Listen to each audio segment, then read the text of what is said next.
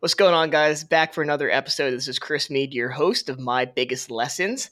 I got a new friend here, Emanuel Storch, founder and CEO of Blackbird Foods. What's up, buddy? How are you?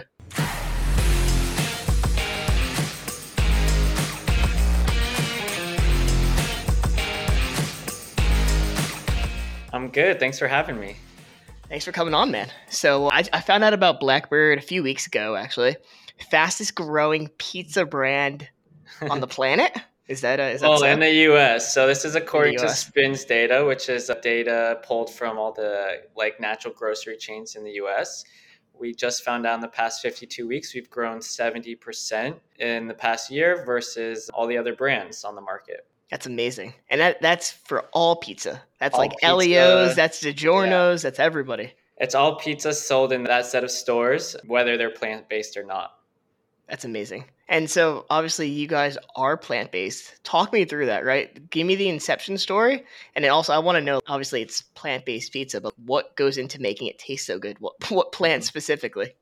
Yeah. So our company and all of our products, what we set out to do is to make restaurant quality products for both restaurants and retail that just happen to be plant-based, right? So we want to make the best frozen pizza, the best plant proteins that really have a restaurant quality and don't have to sacrifice by cutting out chicken or whatever from your diet or conventional pizza from your diet, something that you can actually add in terms of enjoyment. So our pizzas are all hand tossed, made with overnight rising dough. We use our own in-house made topping. So one of our product lines is a plant-based meat called seitan. It's wheat protein that's super versatile. We make plant-based sausage out of it. We're now going to be launching wings in the coming months. So that's what we use on our pizzas in addition to just fresh ingredients. We make it here in New York City, so we don't use any co-packers, which is pretty unusual in the food space. And that's really what makes our pizzas pretty good. That's amazing. We got to get Dave Portnoy to do a review yet or no? Okay, well, there's a long Dave Portnoy story I can tell too another time. But I once kind of snuck onto his roof to try to get him to review our pizzas, and he denied it. But that's a story for another time. Word. That's amazing, though. Yeah. How did you get started? Was it a crazy idea? Was it you only eat vegan? You needed something different? Yeah, so we have actually a number of founders in Blackbird who are all chefs, plant-based chefs and restaurateurs here in New York and Philly. And we actually started because we developed a way of making this plant protein seitan that resulted in a super meaty and versatile product. We actually got started with that before pizza even. We developed what looks like a plant-based brisket or a flank that we started selling to tons of restaurants here in New York. Now it's over 300 that have been using the plant-based meat to make everything from chicken wings to steaks and cutlets and sausages that really got our business off the ground and really proved ourselves as this restaurant quality plant-based brand. That's amazing. So just to paint the full picture, right? So you guys are selling direct to stores, you're selling direct to consumer on your website, right? Correct. Yep. And then you're co-packing, so you're producing everything in-house in New York City, and then shipping within hours or days, I'm assuming. So it's still fresh and still good to all these places, right? Yeah, most of our sales now is through retail grocery. So 60% of our business is selling to distributors, which then sell it to Whole Foods and all those chains out there. Yeah. And then the other part of our business is selling direct to restaurants. And then a small percentage is D2C off our website where we're just shipping direct on dry ice. Cool. Makes sense. I don't know if you know too much about my background, but I sell direct to retail too. One of my bigger challenges, right, was we finally land these big ass accounts, right? You got your product into Whole Foods and then crickets. Nobody's buying the pizza, right? How from your point of the world are you getting customers to go into the store and pick it up, especially when you're not getting the direct feedback of, hey, I spent money on Facebook today, or I spent money here. I'm not seeing direct to consumer sales. How are you then making that attribution? And then also, what are you doing to drive through or sell through? Yeah, there's a couple things. I mean, in food, the lucky thing is that you can demo. So these grocery stores, you have to pay for it, of course, but you can have samples of your product out and send members of your team out there.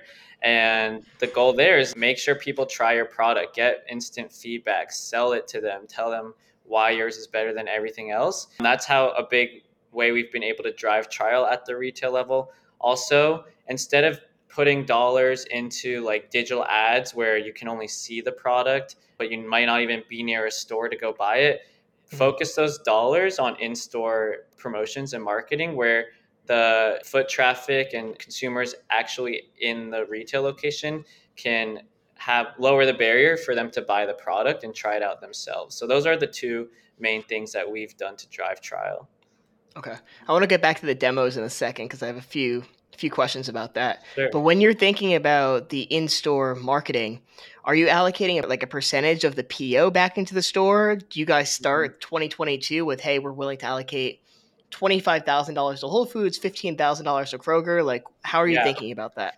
We think of it on a percentage basis. So, especially in food, it's pretty typical, at least as an earlier stage brand, to allocate at least 20% to trade spend. So, Okay. that's off of gross PO amount. So, if you can allocate 20% to trade spend, which is making sure your product is on promotion or have off shelf placement, things like that, that's how we think about those That's opportunities. interesting, bro. Because like in sporting goods, I'm at 5 or 6%, and I'm bitching about 5 or 6%. So here, The 20 is food space is so crazy. expensive. Yeah, it is expensive to operate in this space for sure. And so when you're cutting them 20%, Jesus Christ, that's crazy. When you're cutting them 20%, what are you getting for that money? What kind of options do you have for marketing inside the store?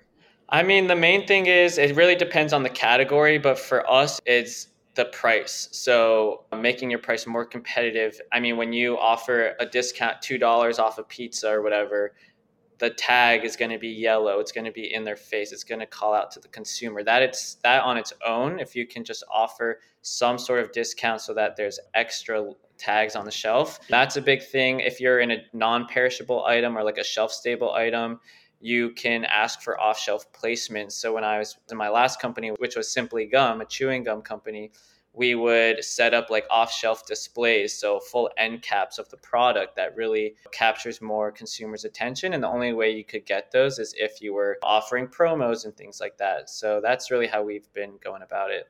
Makes sense. How do you think about discounting? Because we're all digital first brands to some extent in Mhm. 2022, and there's this whole idea out there that some people hate discounting, some people love it. Like from a food perspective, do you ever worry that people will think of you guys more as a discount and cheap brand Right. because you're always on promo? Or I mean, we do quarterly promos. It's 4 times a year. Honestly, I don't think so. I mean, I think for e-commerce, that's definitely might be an issue because people might be waiting for things. If you know you're going to get a promo code in the next month or yeah, so, you can wait. But when you're grocery shopping, I think especially these days, people always want to buy food with the better deal. So yeah, I think it's less of an issue in the actual brick and mortar space.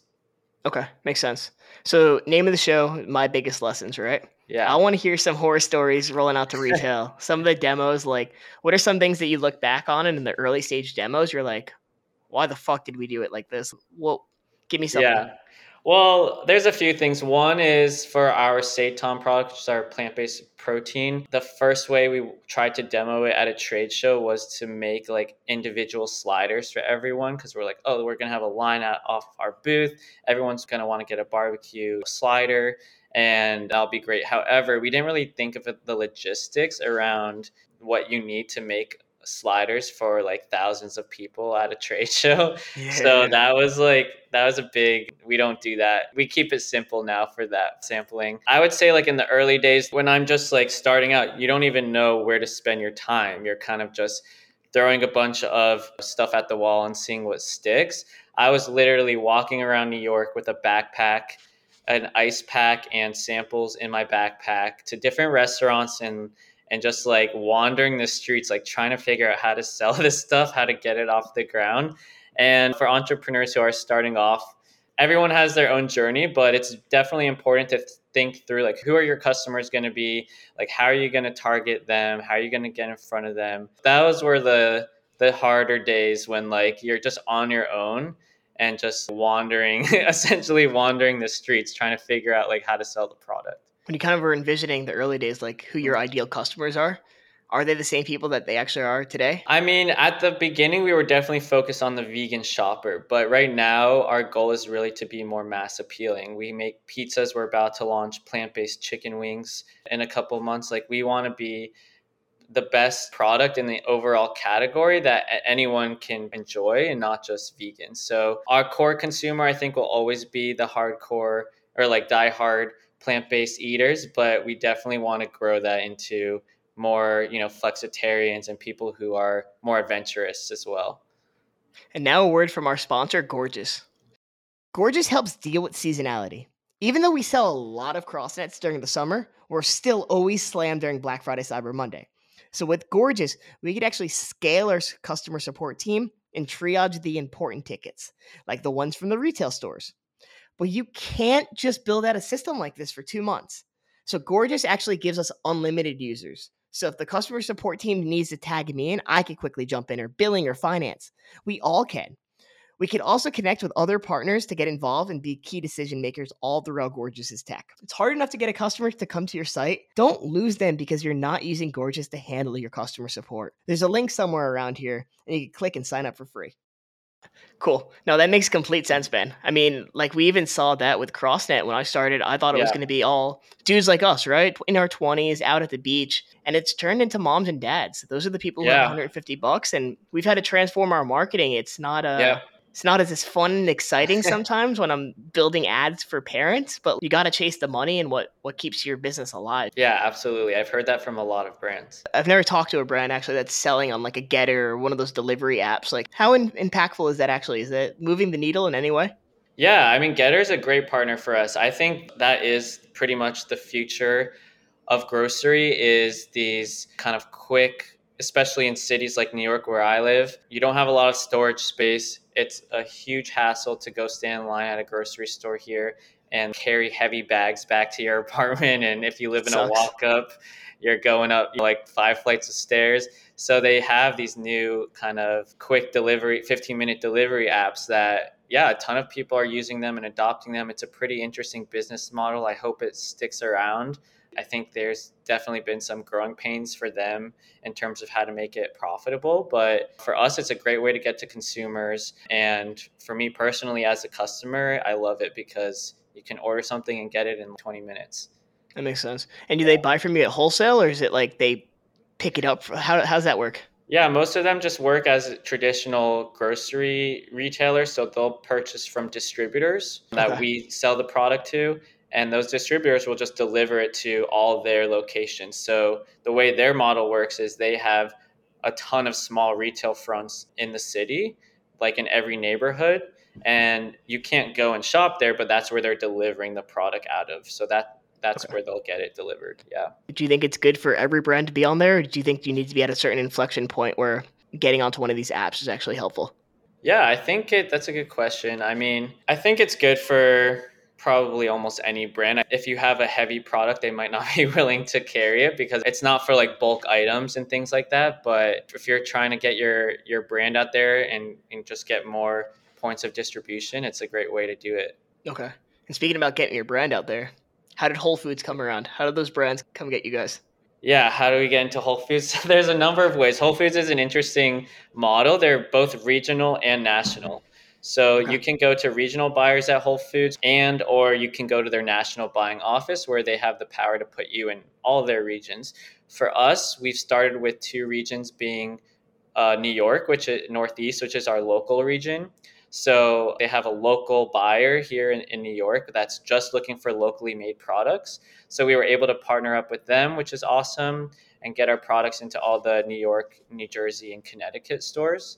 And then we also launched in the Southwest, which is the Texas region of Whole Foods, and that's where their headquarters are. So luckily, we've got into those 2 regions, and then you just have to build out your expansion with them, and every year continue to prove to them that you're growing, that the product's doing well, and then the goal is to have them expand you into more regions from there. Did you guys raise a bunch of money for this, or like where are you learning all these like skills and this knowledge? Because like it's a lonely and scary world. Yeah. And I'm sure there's so many listeners that are like either trying to grow a food product or get their product into retail. Like, where are you going to for your advice? Great questions. Prior to this, I was at a company called Simply Gum, which is a natural chewing gum company.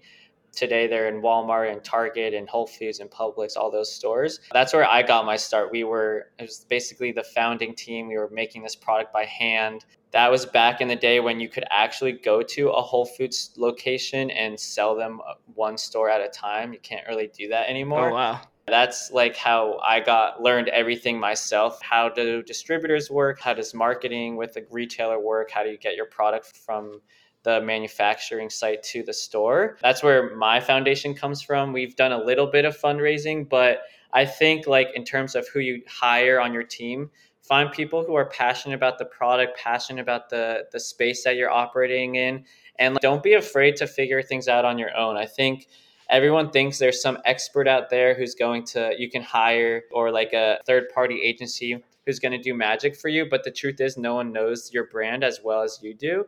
And have confidence in your abilities in that.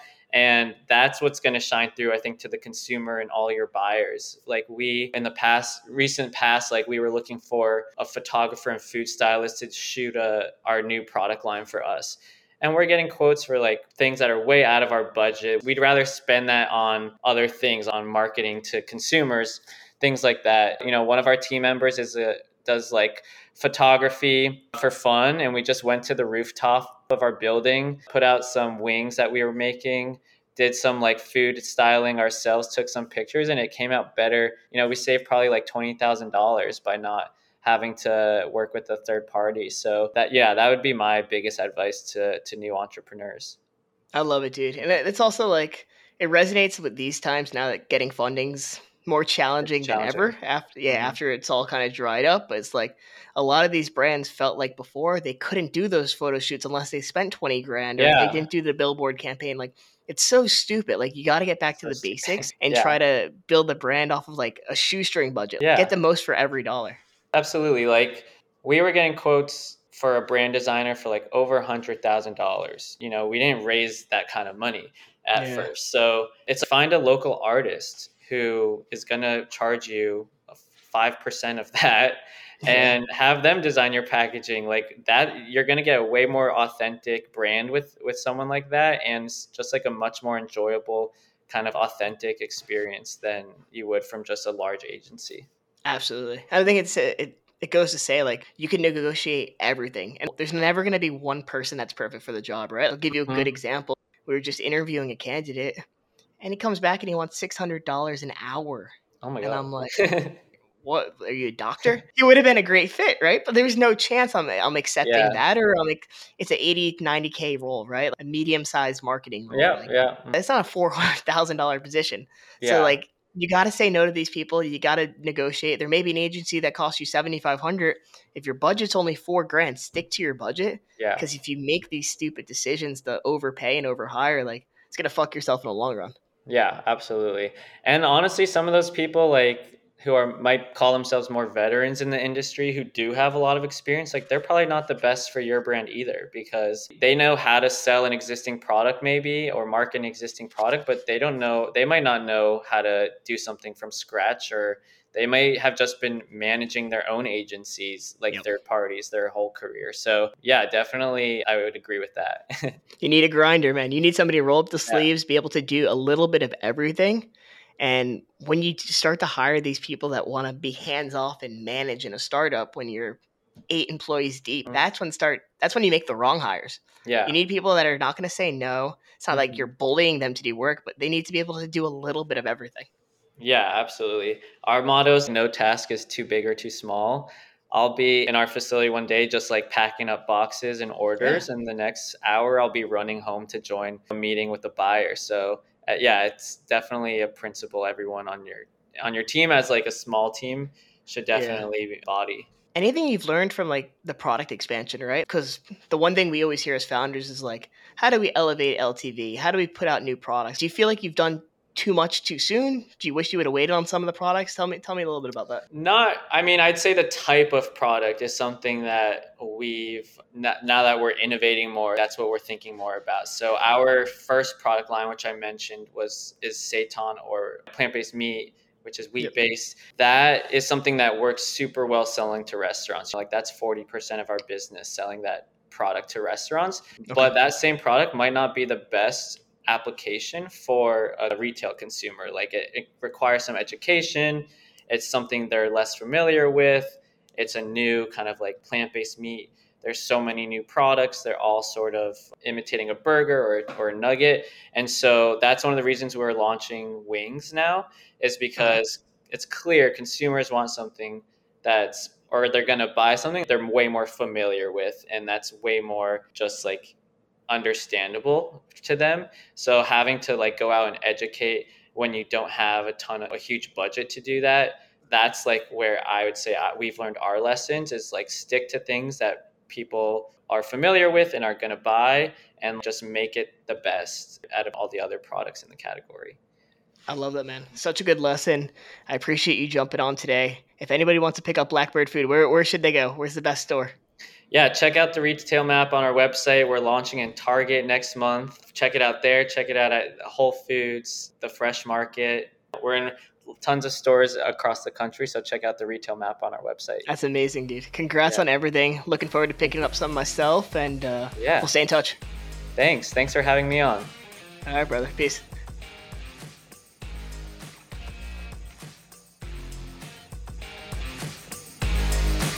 So that's another episode of My Biggest Lessons. Each and every week, I'll be having one of my favorite entrepreneurs come on, share their stories, their mistakes, the things they wish they knew. Entrepreneurship's a lonely road, right? You only learn by getting better. You only learn by making mistakes. So I want them to come on, share their stories. If you have somebody in mind that you want on, drop a comment, subscribe, share with a friend. Let's get the best people in the world on here. Thanks for listening.